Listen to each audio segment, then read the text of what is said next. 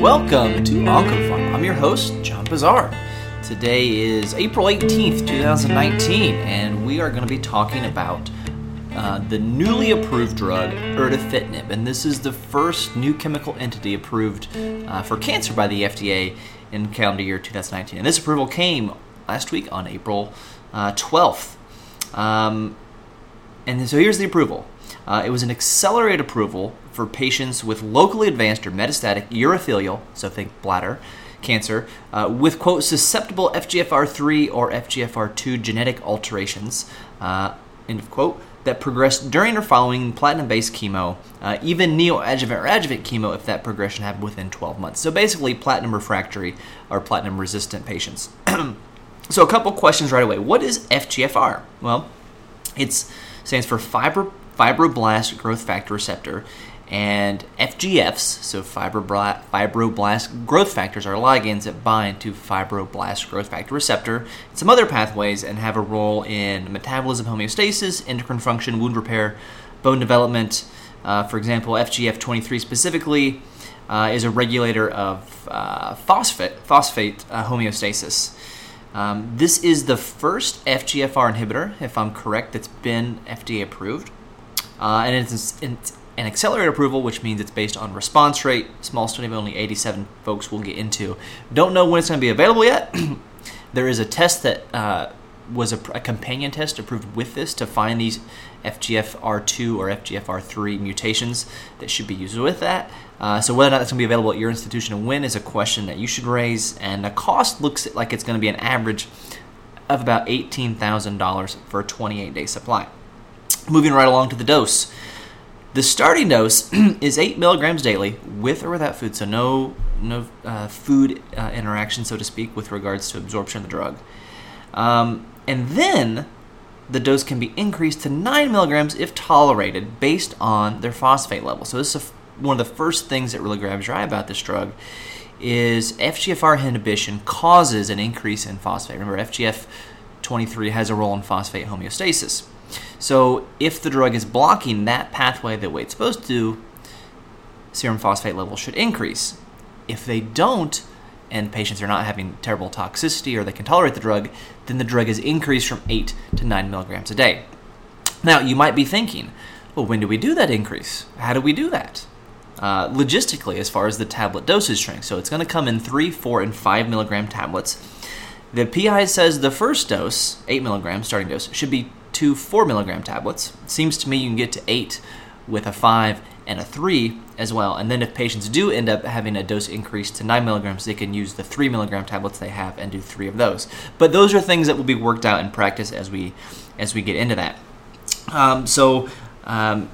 They have to tolerate the drug, and then if their phosphate levels are not above 5.5, you can increase the dose. So in case you're not familiar, a normal serum phosphate level is 2.5 to 4.5. So 5.5 is a small elevation, and if you don't reach that 5.5 of serum phosphate, the dose should be increased based on that phos being drawn 2 to 3 weeks after starting the drug. So this is a pharmacodynamic initiated dose increase based on whether or not you're seeing that on-target drug activity of hyperphosphatemia. So pretty unique in that standpoint. So this is, as they would call it, a pan-FGFR inhibitor. As we transition now into mechanism of action, there are 4 fibroblast growth factor receptors, and they are logically named FGFR 1, 2, 3, and 4. So there are several FGFR inhibitors in development, and this is the most potent that you can, if you look in review articles, the most potent that you'll find. It has IC50 values that are less than 1 nanomolar for FGFR1, FGFR2, FGFR4, and then 1.05 or 1.9 nanomolar for FGFR3. By comparison, ponatinib, the CML TKI that's only used for T315 eye disease really does inhibit FGFR1, but only FGFR1, and it has an IC50 of above 2 nanomolar. So this is fairly potent as an inhibitor. It also, as the PI says, quote, binds to RET, platelet-derived growth factors alpha and beta, KIT, and VEGFR2. So there could be some off-target toxicity, but a fairly potent and specific FGFR inhibitor, it looks like. Moving on to the drug characteristics, ADME. Again, absorption is not affected by food. That's great. 99.8% protein bound. Half-life on average is 59 hours, so pretty long half-life, which does allow for once-a-day dosing. It's metabolized by CYP2C9 and 3A4 through the liver. Fecal elimination accounts for 69% of the drug, with only 19% of that being unchanged drug, with urinary excretion being the other, an additional 19%, 13% of that unchanged drug. So it is metabolized by CYP2C9 and 3A4, so there are drug interactions to worry about. So fluconazole, which is a strong 2C9 inhibitor, increases the AUC 140%, so not a huge increase. But itraconazole, a drug that blocks CYP3A4, as well as P-glycoprotein, increases AUC by 34%, so it's not doubling the area under the curve or increasing it by a whole lot for these strong inhibitors. So should not have terrible drug interactions unless you were giving someone this drug and they had drugs that inhibited 2C9 and 3A4 potentially. We don't have a study with the 3A4 inducer, but the PI says rifampin may decrease concentrations and decrease efficacy. And this is just makes me hit my head against the wall. Quote, erdafitinib is a time-dependent inhibitor and inducer of CYP3A4. And so there might be side effects or drug interactions with 3A4 substrates. And if you don't know, if you just pick a random drug that's metabolized hepatically, it's like a 50-50 chance that it's going to be metabolized by 3A4. So there could be a lot of drug interactions with erdafitinib, and we don't know. Not only do we not know if there are drug interactions, we don't know if the drug interactions that would be there are due to induction or inhibition. So you might be wondering, how can a drug be an inhibitor and an inducer? There are some examples of this. The best one is aprepitant, which in the short term is an inhibitor of CYP3A4, for example, and can lead to some drug interactions potentially with certain chemotherapy agents. But if it's taken daily for continuous use, for 2 weeks or more, it becomes an inducer. Maybe that's the same with erdafitinib, but we'd have to see that data. I can't find it anywhere as I search for that in PubMed. I would have to assume those studies are ongoing and I hope would be required for full and regular approval. I'm surprised that it was approved without, a typical midazolam study to see what it does to CYP3A4. So that's a little surprising.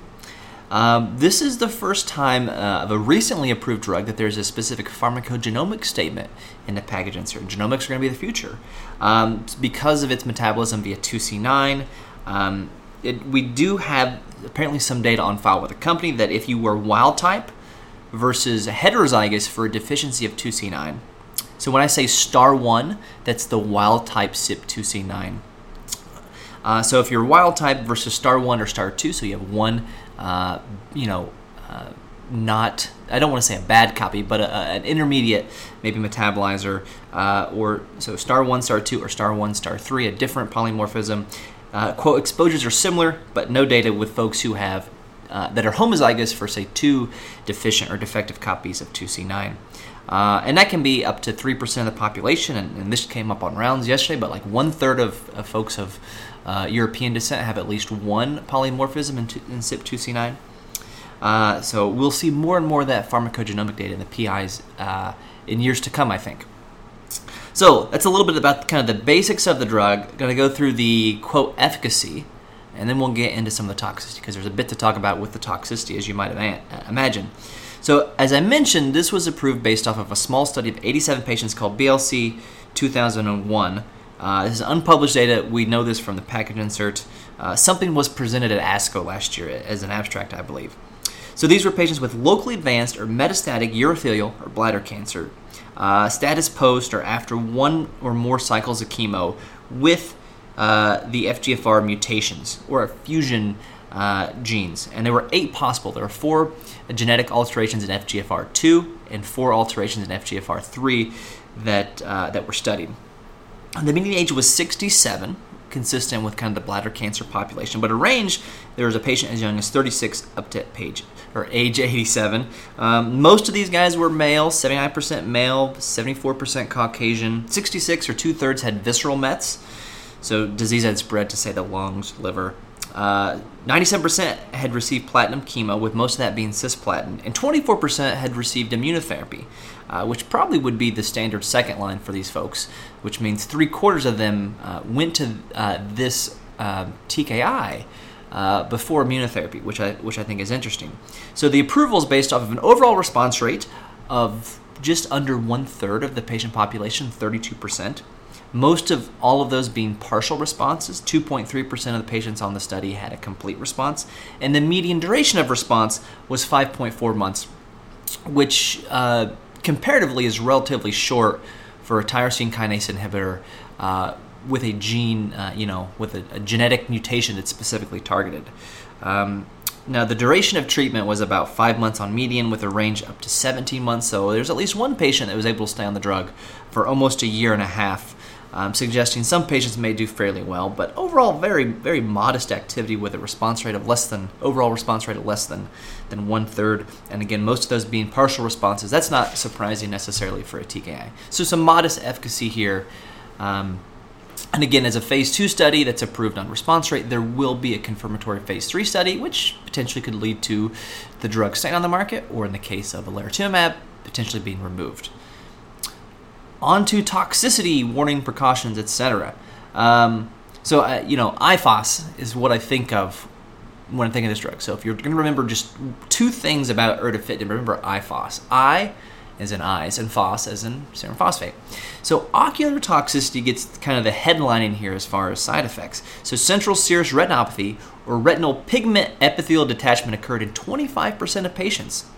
So anytime 1 in 4 patients getting the drug have retinal detachment in the list, it raises some eyebrows. Now 3% of those were grade 3 toxicity, which would have meant they had central field deficits. And it was basically 50-50 whether or not patients had resolution of symptoms or still had those visual deficits by the time the study ended. The median onset to these visual disturbances was 50 days, so within 2 months. Additionally, dry eyes happened in 28% of patients, 6% of that being grade 3. So what's a grade 3 or dry eyes? Well, dry eyes that interfere with activities of daily living. So because of this, patients need to see an ophthalmologist, have an ophthalmologic. They got to see an ophthalmologist, not an optometrist, but an ophthalmologist, an MD eye doctor, monthly for the first 4 months, and then every 3 months thereafter. And the first 4 months makes sense if the median time to onset of this serious toxicity is 50 days. So they got to see the ophthalmologist regularly and, quote, urgently at any time of symptoms. Now, I'll tell you a quick story. We live in Johnson City, population 50, 60,000. It's not in the boonies, but it's not exactly a metropolis. So there aren't a ton of ophthalmologists in town. And when my wife was pregnant with her first child, she had some visual disturbances where she saw some starry eyes sort of things, kind of when she was 8 months along. This was the day after Thanksgiving, so we do, what we think we should do, which is go to urgent care, get it checked out, make sure there's no eclampsia, preeclampsia. Blood pressure is good. They kept checking the blood pressure. Blood pressure is good. By the way, this urgent care, it was not urgent care. It took forever to be seen for a pregnant person with potentially eclampsia. That's a different story. Anyway, at the end of being there for several hours, the provider says, well, I think you need to see an ophthalmologist. It's the day after a holiday. The only way to do that is to go into the hospital and to, have them paged to come in. So we go to the emergency room and basically then get dismissed without being seen by an ophthalmologist. Everything was fine. In retrospect, it was probably an ocular migraine, which can happen, and the symptoms fit with that. The point of that story that doesn't seem to be relevant to this is that it can sometimes be hard to see an ophthalmologist, especially if it requires urgently being seen. So, if this is a drug you're going to be using frequently in your clinics, you're going to want to get to know your ophthalmologist. It does require a slit lamp evaluation for this stuff, so it does need to be an ophthalmologist and not an optometrist by my understanding. And that's clearly what it says in the PI is an ophthalmologist. So it does require that regular follow-up, which could be a burden, especially for patients in rural areas, because ophthalmologists are not exactly in towns of 2,000 and 3,000. So that's the eye. Then the phos. So I already mentioned the pharmacodynamic monitoring and dose adjustment based on serum phosphate. So hyperphosphatemia happened in 76% of patients, which means 24%, maybe didn't even have a chance of the drug working if that is a marker of what we expect the drug to do. The median onset to hyperphosphatemia was 20 days. The PI says to check serum phosphate 14 to 21 days. So if the median onset to hyperphosphatemia is 20 days, maybe 3 weeks is the best time to do that instead of 2 weeks in case you missed that. And the range being of hyperphosphatemia from 8 to 116 days. So a very wide range there. The study prohibited drugs that could increase serum phosphate on its own, so that would include vitamin D, obviously phosphate supplements, acids, things like that, phosphate-containing enemas. Those things were excluded and probably should not be taken so they don't muddy the water when you're assessing that serum phosphate to look for the activity of erdafitinib. I will also mention that 32% of patients on the study received phosphate binders to decrease the serum phosphate. When do you add a phosphate binder? Well, according to the package insert, when the serum phosphate is above 7. Now, if the person at that time has a serum calcium that's in the middle of the normal range around 9, that's a calcium phos product of 63. And a calcium phos product above 50 to 60 is where you can start to see crystallization of calcium phosphate in the kidneys and potentially acute kidney injury.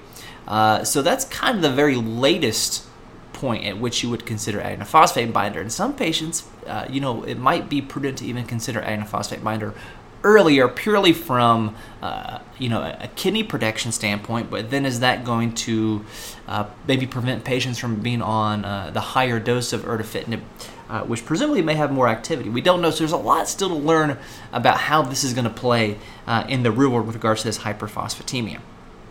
Okay, it does also have embryo-fetal toxicity warning, so men, women trying to be pregnant should, if they're going to take the drug, of course, have to use the appropriate precautions. Some other notable toxicities I'll run through.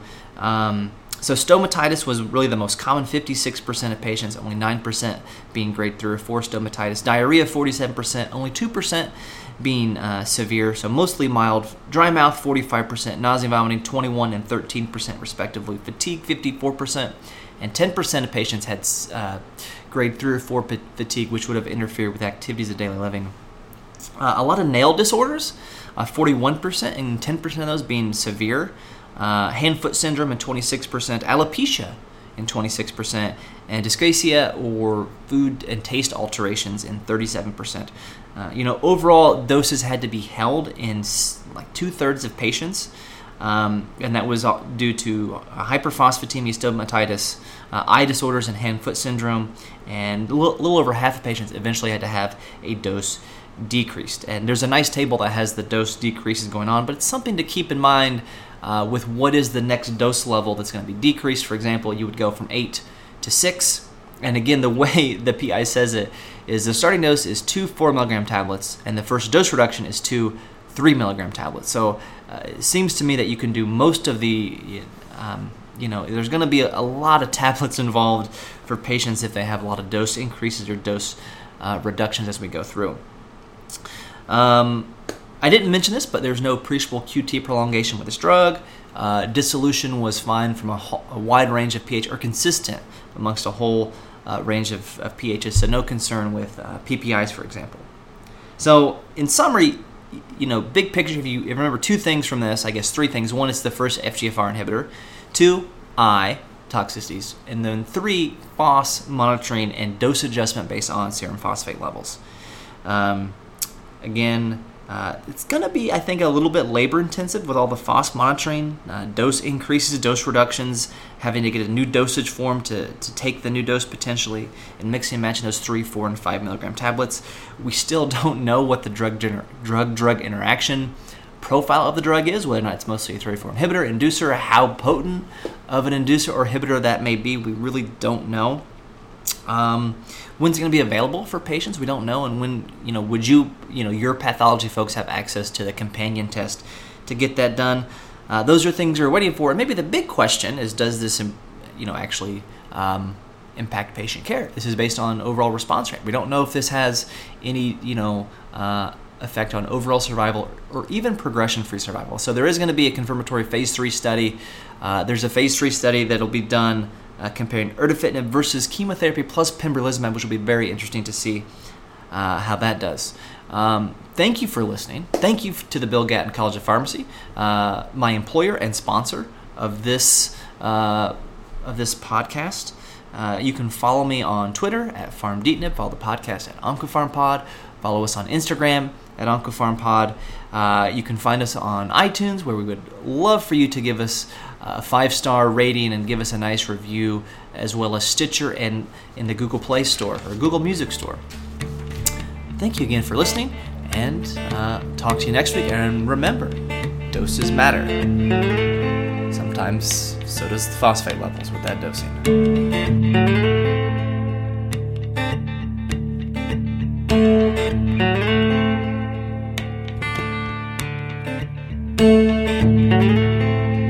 I think this is called a coda.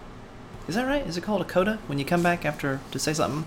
Well, I forgot to tell you guys something that I meant to. So those of you hang on for the very, very last seconds of OncoFarm are going to get a little bit more, and that is that these FGFR mutations are present in 15% of invasive urothelial cancers. They're also found in about 10% of endometrial cancers, 4% of non-small cell lung cancers and gastric cancers. Those are FGFR mutations, FGFR3 mutations to bladder, the FGFR2 mutations in endometrial, and 4% non-small cell lung cancer, and FGFR3 fusions, which are one of the things that was included in this approval in glioblastoma and bladder cancer, and rarely reported lung cancer. The reason I say that is to give you an idea of how many patients with metastatic urothelial cancer might be candidates for this, so 15%.